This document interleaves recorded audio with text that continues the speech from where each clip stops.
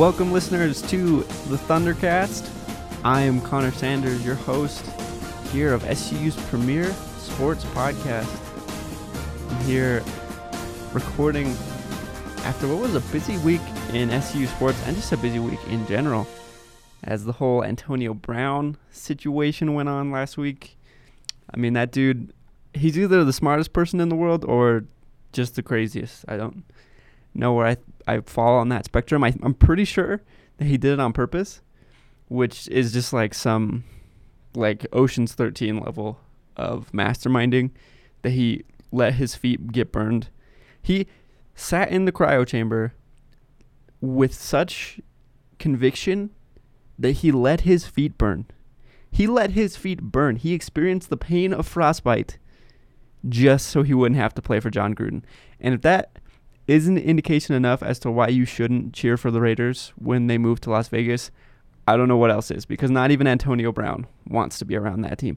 So, looking ahead this week, we're going to talk a little bit about SU football, their result against UNI, and looking forward to Stephen F. Austin. SU volleyball also on tap as they continue their hot start. SU soccer as well. And then my one thing at the end of this podcast, I'm going to talk a little bit about esports, especially when it relates to the Olympics. So let's go ahead and get started by not talking about any of those things and focusing instead on the NBA's most recent update to their athletic uniform code. I don't know what it's called, if there is such a dress code, but basically here's the gist of it. Adrian Wojnarowski reported last week, the most plugged in and connected reporter in basketball right now, between him and Shams. And he literally had to tweet out that, quote, Ninja headwear has been banned from the uniform of NBA players. If you don't understand how ridiculous this is, let me just walk you through it. Ninja headwear. When I say that phrase, what do you think of? I'm thinking like Ninja Gaiden. I'm thinking like Kill Bill kind of stuff. Some cool ninja gear. But what they're talking about is just these like headbands that a bunch of NBA players wore last year. And the only thing that makes them different from other headbands is that they have the little like tassels on the end, because you tie them on your head instead of having them like suction cup to your head with that weird sweatband fabric. And somebody was like, you know what? That's not okay. This is just, it's not going to work. We can't do this anymore. That whole, player empowerment era, and how teams can just lose their best players just because the player doesn't want to be there anymore. You know what? Let's not address any of those. Let's just worry first about Ninja headwear. Let's make sure we cover our bases on the easy things first, and then we'll come back to tampering. So, my favorite part about this is that Adam Silver had to meet with other people and say, hey guys, where do we stand on Ninja headwear? Ninja headwear, dude, can you believe this? Blake Griffin tweeted about the whole Ninja headwear situation and said somebody had to, in a press release, type out, the NBA is outlawing Ninja headwear, dude. Oh my gosh. Dude, this is incredible. Like, did somebody just watch the NBA and thought, you know what, these ninja headbands, they're dangerous. Dude, imagine being like, oh my gosh, that guy's ankle tape, dangerous. Watch out for him. What are you talking about, man? This is incredible. So, do you think that Adam Silver was just like watching a game and thought, you know what, that could get caught? The little tassels at the end of the headband could get caught and somebody could get hurt. So he had to outlaw Ninja headwear. I wonder if just like this was the last commissioner move of David Stern.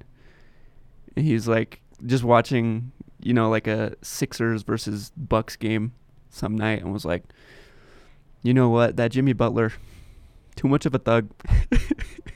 With his ninja headband. I won't stand for it. I just simply will not stand for such atrocities. This is a guy that told Allen Iverson that he couldn't wear cool clothes.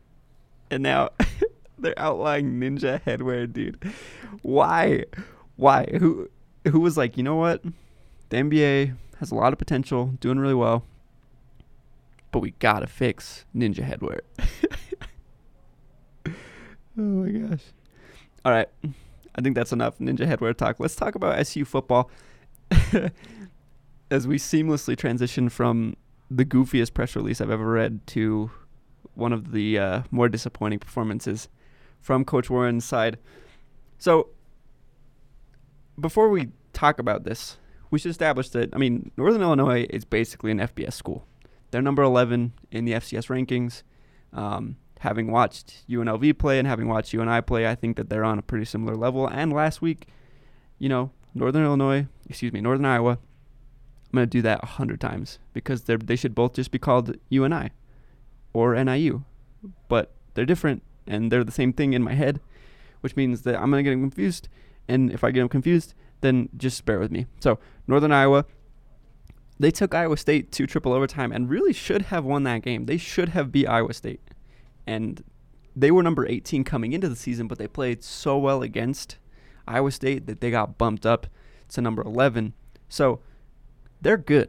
It's not like we went out and laid an egg against like Northern Colorado or something. Like we struggled against a very good opponent. It's hard to judge the entire season. It's hard to judge the entire season based on just one result, especially against a team as talented as Northern Iowa was. You saw, especially among the receiving corps of Northern Iowa, you could tell they were just faster than us. They were more athletic on the edges. Their quarterback made some really, really nice plays. And above all, their offensive line was really, really skilled. So we weren't able to generate very much pressure, which led to the result that we had. We ended up losing 34-14, but the game was over by halftime. We were down 24-0 heading into the half.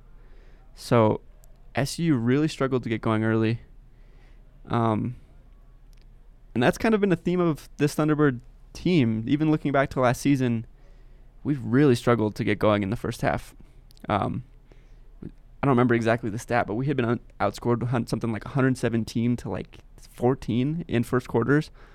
And that streak continued as they jumped out to a 24-0 lead headed into the half. Coach Warren gave a little quote in his press conference after the game. He said, "We can't beat ourselves." SU head coach Demario Warren said, "We've got to make sure that we're being disciplined and when we're moving the football. But once we get moving, we usually get a penalty and end up behind the sticks. And you can't recover from that, especially on the road." Coach Warren's right. Discipline was something that he talked a lot about last season, and it's something that's still a theme within the camp this season. Those little things in the margins, in the edges, really do make a difference, and SU has not been capable in producing and in winning those individual battles that lead to offensive success, right? So we'll do the good, the bad, and the up in the air. That's kind of how we'll approach this. So the good, Lance Lawson, man. Lance Lawson is really good. Like one of the most skilled players on the team, I'd say. He's so shifty. When he gets the ball on a reverse or on a little screen pass or a little out route, he's going to get 6 yards or more every time. It's just getting the ball in his hands is really difficult because, defenses can key in on him a little more. But I love watching him play in the slot. I love the little reverses and bubble screens and opportunities to get him the ball, especially with how much the running game has struggled in these first two outings. Short passes and easy completions for Helbig will make a huge difference looking ahead to the rest of the season. I think he's probably our most skilled offensive option right now. And he should get as many touches as Coach Walter Shade can generate for him because he's that skilled. He's that shifty in open space and has really good vision. So really impressed with what I saw from Lance Lawson over the last two games, as well as on the outside, Carlos Baker and Isaiah Diego Williams, our beloved Devo, still have room to improve, but they've shown at least that they can stretch the defense and that they need to be respected. Some of the completions haven't landed yet, and a lot of that stuff comes with chemistry, and Chris Helbig still very early on in his career, especially since Baker and Diego Williams really didn't have a huge role in the team last season. So it's discouraging that we weren't able to connect on a lot of long passes against Northern Iowa, but it is encouraging knowing that we do have some talented options at skill positions. I mean, James Falila is a beast. He's 3 yards in a cloud of dust as there ever was. Like, he is Mr. Inside, and he's good in those short yardage situations. The issue is that with Jay Green and Karis Davis not being around the team so far, not being able to play it just yet, Lance Lawson has been the majority, taking the majority of those opportunities to get outside. So Lawson, really impressed with him. So the skill positions at least are talented as well. Nilo Tukolo, starting middle linebacker, is a beast. The Fresno State transfer led the team in tackles again. He had 6. I really love watching him play. He's got a lot of the defensive qualities that made Chinedu Hanunu so good at SUU. He just reads the game really well. He's really fast in his reads. Just an aggressive tackler, like not afraid to get in the bunch, not afraid to make a play. So I was really impressed with how he played in Cedar Falls this weekend. And I'd say the offense found a pretty solid rhythm towards the end of the game. I mean, scored 2 touchdowns in the second half. Both of them were Hellbig runs, which is also encouraging. He's able to get out of the pocket and make plays with his feet. That makes him one of the most versatile QBs, I think, in the conference. So you can tell when the offense gets into a rhythm and they can start making plays, they're really good. You can tell that when the breaks happen, like when penalties happen and the ball comes back, then our offense stalls, and it's really hard to get going again. But we can tell in more manageable situations when Chris Hellbig is able to get into a rhythm, the offense looks good. So that's encouraging looking forward this weekend against Stephen F. Austin, who lost to a Division II school earlier on. So interesting to watch that there. Let's move on to the bad. There was a lot of bad things that happened in this game and in the UNLV game. Just things that we knew before the season were going to be a struggle. The first is the offensive line, who gave up 3 sacks again. And Hellbig seemed like he was constantly under pressure. Even if he wasn't getting sacked or hurried, he had to move around. He had to be cautious and careful. So really hoping that the offensive line can improve. Zach Larson is great, but other than that, man, it hasn't been the production that I think Coach Warren's hoping for from that unit. They have to protect Hellbig better, and they have to open up some lanes in the running game because there just isn't much for Falila to take advantage of. Like, yes, he can use his strength to break a tackle, but he's not going to, juke the whole team. He's just not that kind of running back. He's wants to get the ball and head north and south, and that's a valuable asset for the team. But when the offensive line isn't providing gaps for him, there's not much he can do. It's not entirely his fault, and it's not entirely on the offensive line. But they need to work together to do better. Another bad thing, we made ESPN, but for the wrong reason. Our secondary struggled a lot, and ESPN tweeted out, I think it was on Instagram actually, the play. I think it was Isaiah Weston caught a long pass, was tackled but didn't hit the ground and stayed on his feet and ran it in. I think it was their first touchdown. It's bad. We got beat over the top a lot in this game. The secondary has room to improve because there's a lot of really quality players in that unit, but it's not just on the secondary. It's really dependent on the defensive line. It's the same thing we were talking about last season. If the defensive line can't generate pressure on the quarterback, the secondary stands no chance. It's as simple as that in my eyes.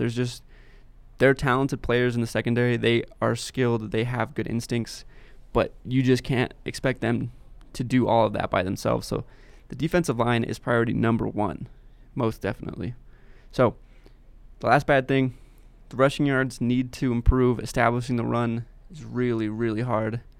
And the penalties just killed SUU, man.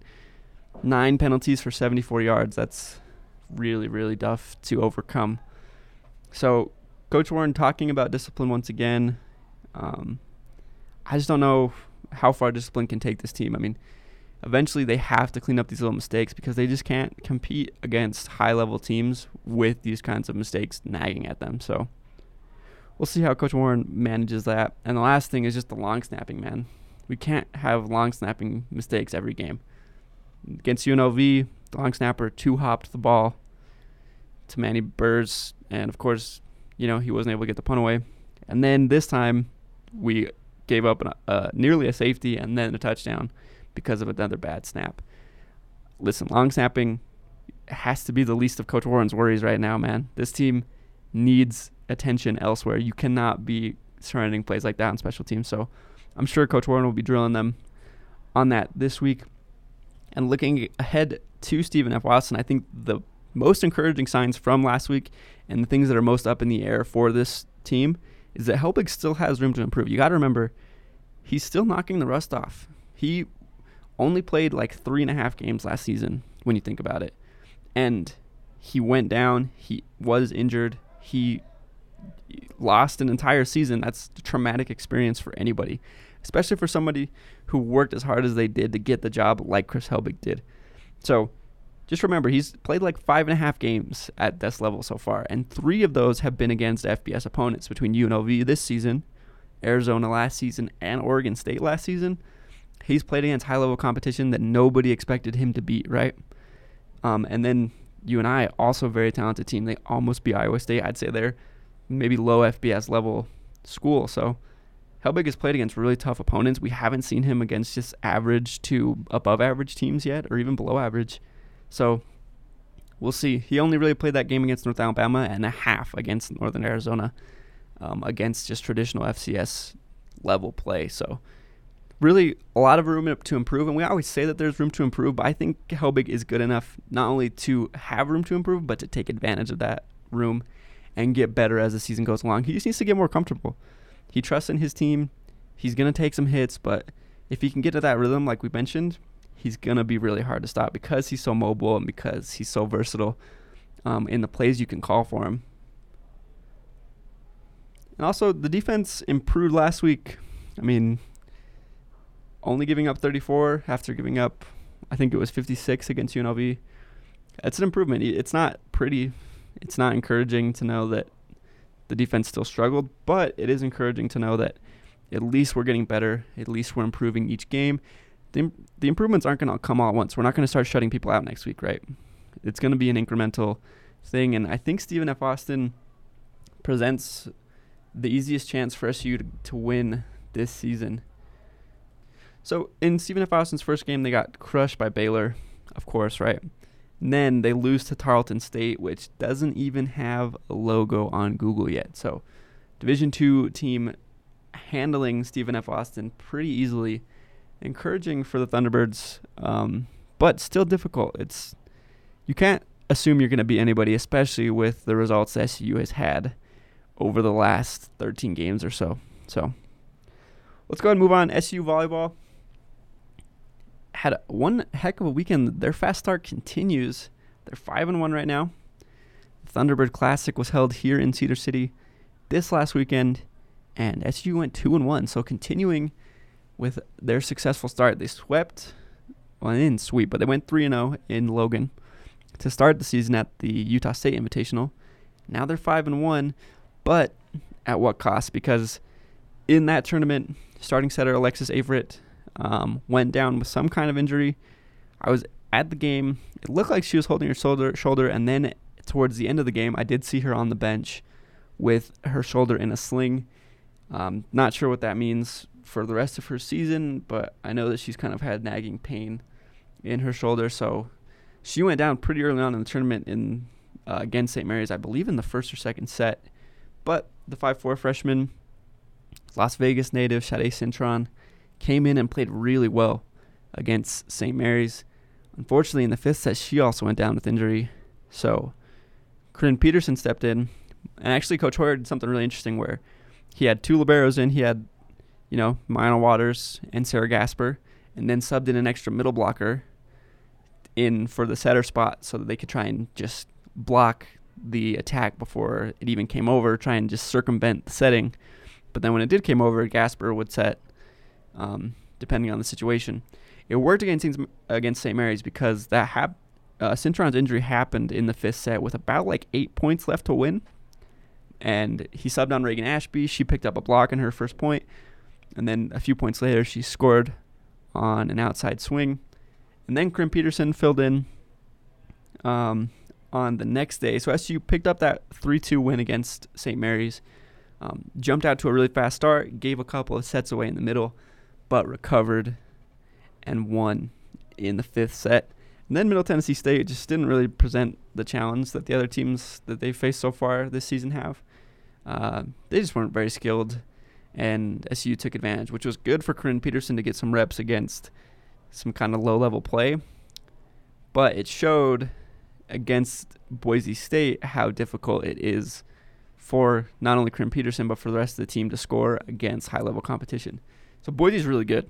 They had a bunch of skilled players, like the kind of skilled players that don't need perfect sets. They don't need open court to score. And our SU has players like that. I think Shannon Webb and Stacey Hone are really versatile. But Krim Peterson struggled a little bit to get the distribution going.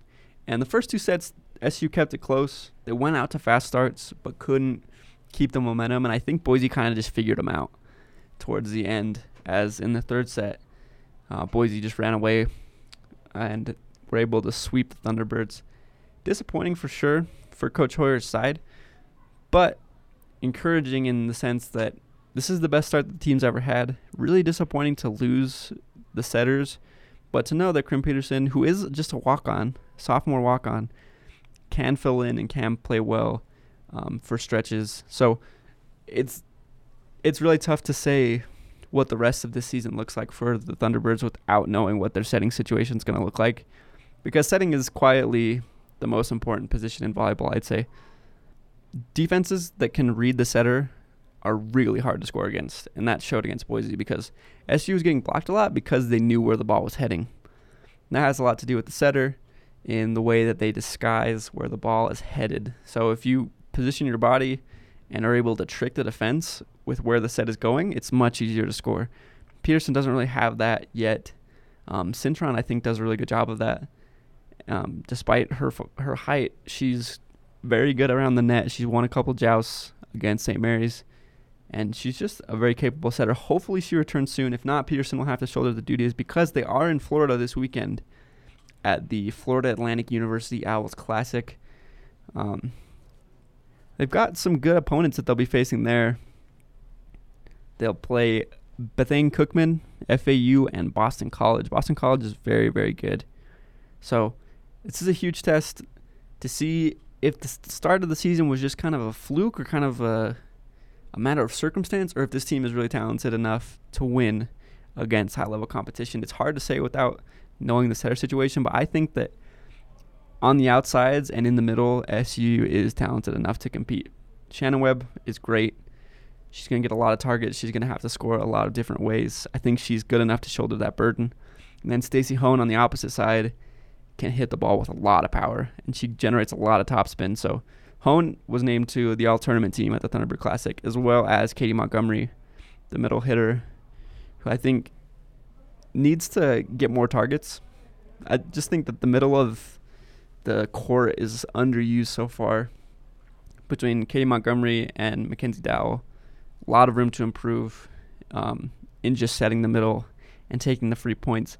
Hone and Montgomery were, like I said, named to the all-tournament team, and I think between them and Webb, really the bulk of the attack should come through those three players, along with Dowell and Thea Leatawa, who's very skilled in passing, not really known for her swinging and for her, play around the net, but still a very talented player, very skilled in her ability to find open spots in the defense. So encouraging to be 5-1, to have the best start since 2015, like we mentioned, but still a long way to go for Coach Hoyer's side. Now let's look at SU soccer. The women's soccer team struggling early on to score goals. Dating back to last season, they have gone 7 straight games now without scoring on offense. That's a really frustrating statistic, but it's also kind of indicative of the issues within the program. Not within the program in the sense, but more of this is the team's main thing that they need to fix, is just scoring the ball. So generating chances has been very difficult. They've played against good competition, but they only have 5 shots on goal so far this season. That's only 5 chances to score, because every other shot, as good of a chance as it is, if it's not on target, it has no chance of scoring. Even if there's no goalie and you're wide open at like 5 yards away, if you can't get it on frame, it's not even a chance that you're going to be able to win the game. And so this really comes down to Mackenzie Lawrence. Lawrence is a really good center forward. She was tied for 3rd in the Big Sky in goals scored last season. But she hasn't had a lot of opportunities, and when she has had opportunities, she hasn't been able to convert yet. Against Cal Baptist last week in Cedar City, she played pretty well, I think. She had some opportunities. She had a couple of chip shots that just didn't land on frame. But she's not going to get a lot of chances, so she's going to have to be efficient in her chances. And that's what made her so special last season. She scored 7 goals on 14 shots on goal, I believe, which is just a crazy level of efficiency. Like, taking her chances when they sprout up is going to be key. Mostly because the midfield for this team is just so inexperienced. You look at, Jalen Barton, Amberly Hastings, Gigi Pagani, all are freshmen, and they're really the bulk of the attacking midfield. Pagani plays on the wing, so technically you can call her a winger, but in terms of getting the ball from the defense to Lawrence, SU ends up resorting to just kicking the ball towards her and hoping that she can get to it. That's got to change. Hastings and Barton need to be able to connect with the ball a little more and connect with Lawrence, receive passes from Lawrence, get some build-up play, get some combination play so they can start driving forward and start taking advantage of the holes in the defense that they're able to create. The defense, I think, is good. I think that Quincy Pfeffer is very talented. She's got all the elements you'd want of a defender. She's knows when to challenge. She's big and tall. She wins a lot of headers. Bree Sims, who's played center back early on for this team, also very fast. A little undersized, but she's really smart and picks her spots well. And then on the outside, Katie Lule and Amelia Palsdottir have looked good. Lule struggled a little bit with 2-on-1 opportunities against Cal Baptist. They got a lot of crosses in from her side, but it's going to come with time. She's just a freshman as well, and Palsdottir is just a freshman from Iceland.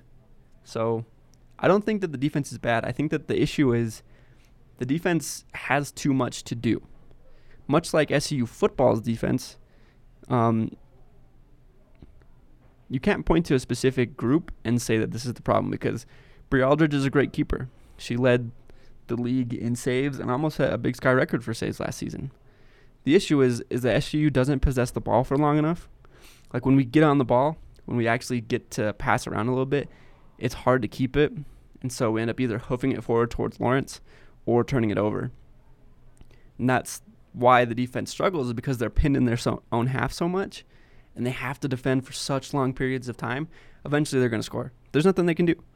They can try and pass around and try and, keep defending and keep forcing opponents to the side and forcing in bad crosses, but eventually you just give up so many chances and you're defending for so long that the opponent's going to break through. So I think Lawrence could stand to come and receive the ball farther back more. And just, if SU can possess the ball and not turn it over, then that relieves so much pressure on the defense, and it gives them chances going forward. One thing Coach Thompson likes to do is to just keep the ball back and let the kind of outside midfielders run with it and try and find space. I think that they should have 11 on their side of the defensive field and try and find Lawrence and try and have Barton and Hastings run off of Lawrence to get in behind and hold the ball for a little bit longer, just so that the defense has a chance to reset and take a breath, because defending for 90 minutes is so frustrating and it's so taxing to try and track runners and try and make sure that every touch you make is a good one, because one bad touch will cost you. And if that one bad touch, like we saw against Cal Baptist, Brie Aldridge kind of muffed a save, and that was the difference of the game. So at this level, keeping the ball, using it wisely, is the most important thing. It's the most important thing in soccer. It's also the most difficult thing to do well. So I'm saying it like, oh, you just pass the ball better. That's not that easy. But I think that because the midfielders are so young, this team has potential to be great 2 or 3 years from now. But Coach Thompson has to develop those important skills that will lead to a more successful unit looking forward. Like I said, Pagani, Hastings, Barton, Lule, Palsdottir, they're all freshmen and they're all starting. And Quincy Pfeffer is only a sophomore. Aldridge is I think she's only a sophomore. This is a talented core, and this year's probably going to be another bumpy road, but developing the skills that will make them into a great team in the future really has to be the priority. So as they travel to Wyoming on Friday at 4, it's hard to say whether they'll win or not, but that doesn't matter at this point. I think what really matters is looking ahead at conference play, getting confidence for your midfielders, and just breaking the duck, man. 7 games without scoring is tough. I think once the first goal comes in, if Lawrence is able to score on a half chance or whatever, then I think that the offense will start to flow more. The stress will kind of leave the team, but they just haven't been able to find the back of the net yet, and it's hard to explain why. It's hard to rationalize that.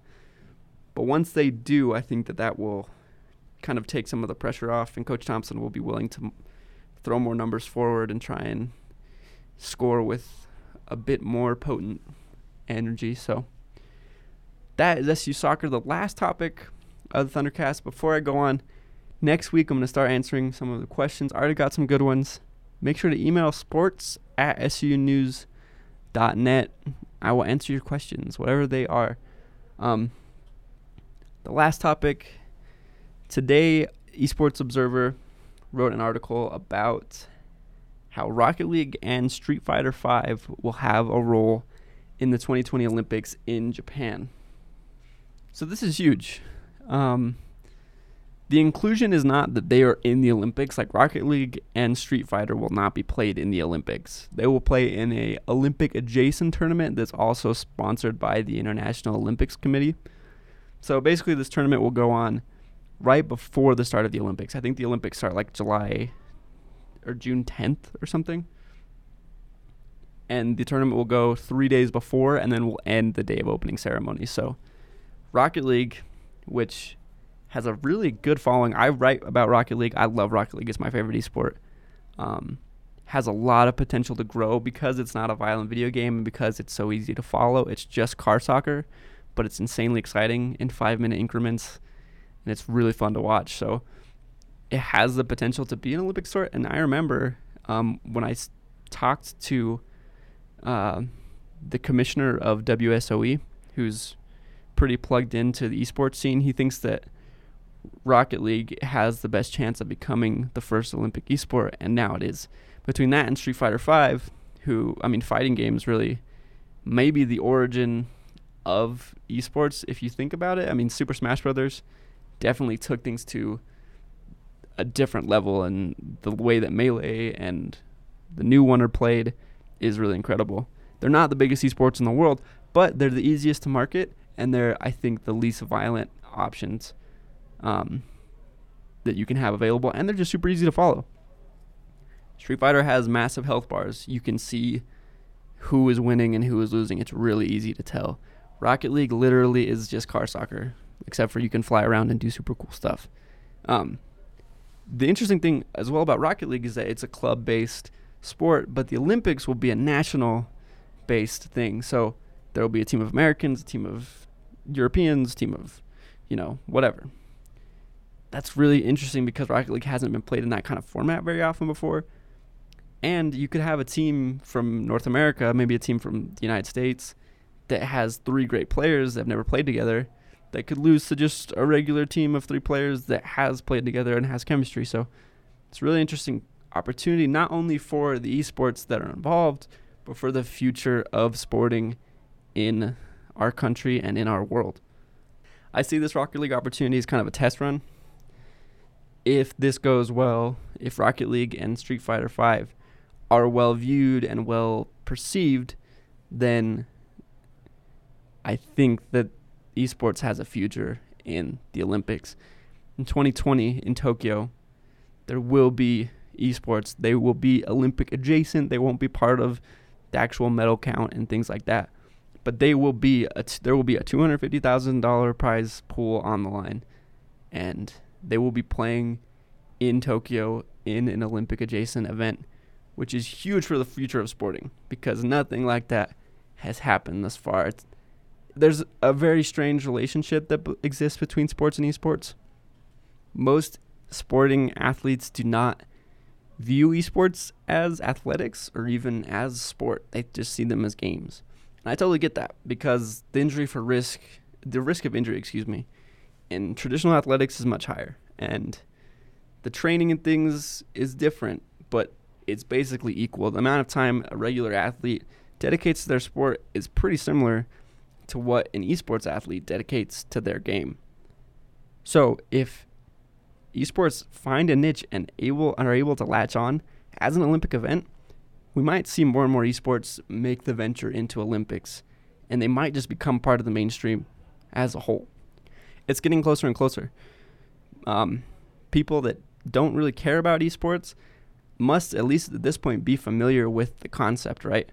And now if they can just see it in practice and they can see it as part of something larger like the Olympics, like if I want to watch Rocket League, I have to seek out Rocket League, and I know where to go to watch it. But if Rocket League's just on NBC, somebody could see that, and somebody could say, hey, you know what? This actually is viable. This is fun to watch. This is entertaining. And it has the kind of potential to make, a big impact in the Olympic scene. It's just like they tried out 3v3 basketball last Olympics. They can try new things. They can see what works, what doesn't. But the fact that Rocket League and Street Fighter are even getting a chance is monumental, especially in a society where we worship athletics as much as we do.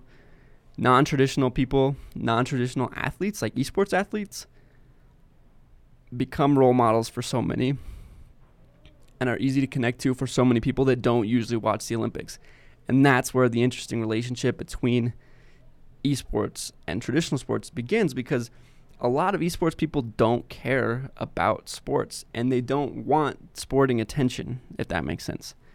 They don't want the mainstream to be coming and trying to take over their market or their opportunity. They don't want esports to be viewed as the way to save the Olympics because viewership has been down in recent years. They want esports to be accepted and acknowledged as the competitive atmosphere that it is, and not some kind of gimmick to try and rescue, the Olympics or whatever it may be. So that's my piece. I'm excited for Rocket League to be in the Olympics. I love watching Rocket League. And I'm really excited for this weekend in SCU sports, like I said. Soccer, heading to Wyoming, heading to Laramie on Friday. SCU volleyball Thursday night, Friday, and Saturday we'll be in Boca Raton, Florida for the FAU Classic. And then football in a big matchup, the first home matchup of the season against Stephen F. Austin, hoping to get their first win. Make sure you tune in. Make sure you follow SU Sports. Follow me on Twitter. I'm just at Connor S. Sanders on Twitter. And email me any of your questions for next week's at sports@sunews.net. Thank you for listening to the Thundercast. I'm Connor Sanders, and we will see you next week here on the Thundercast.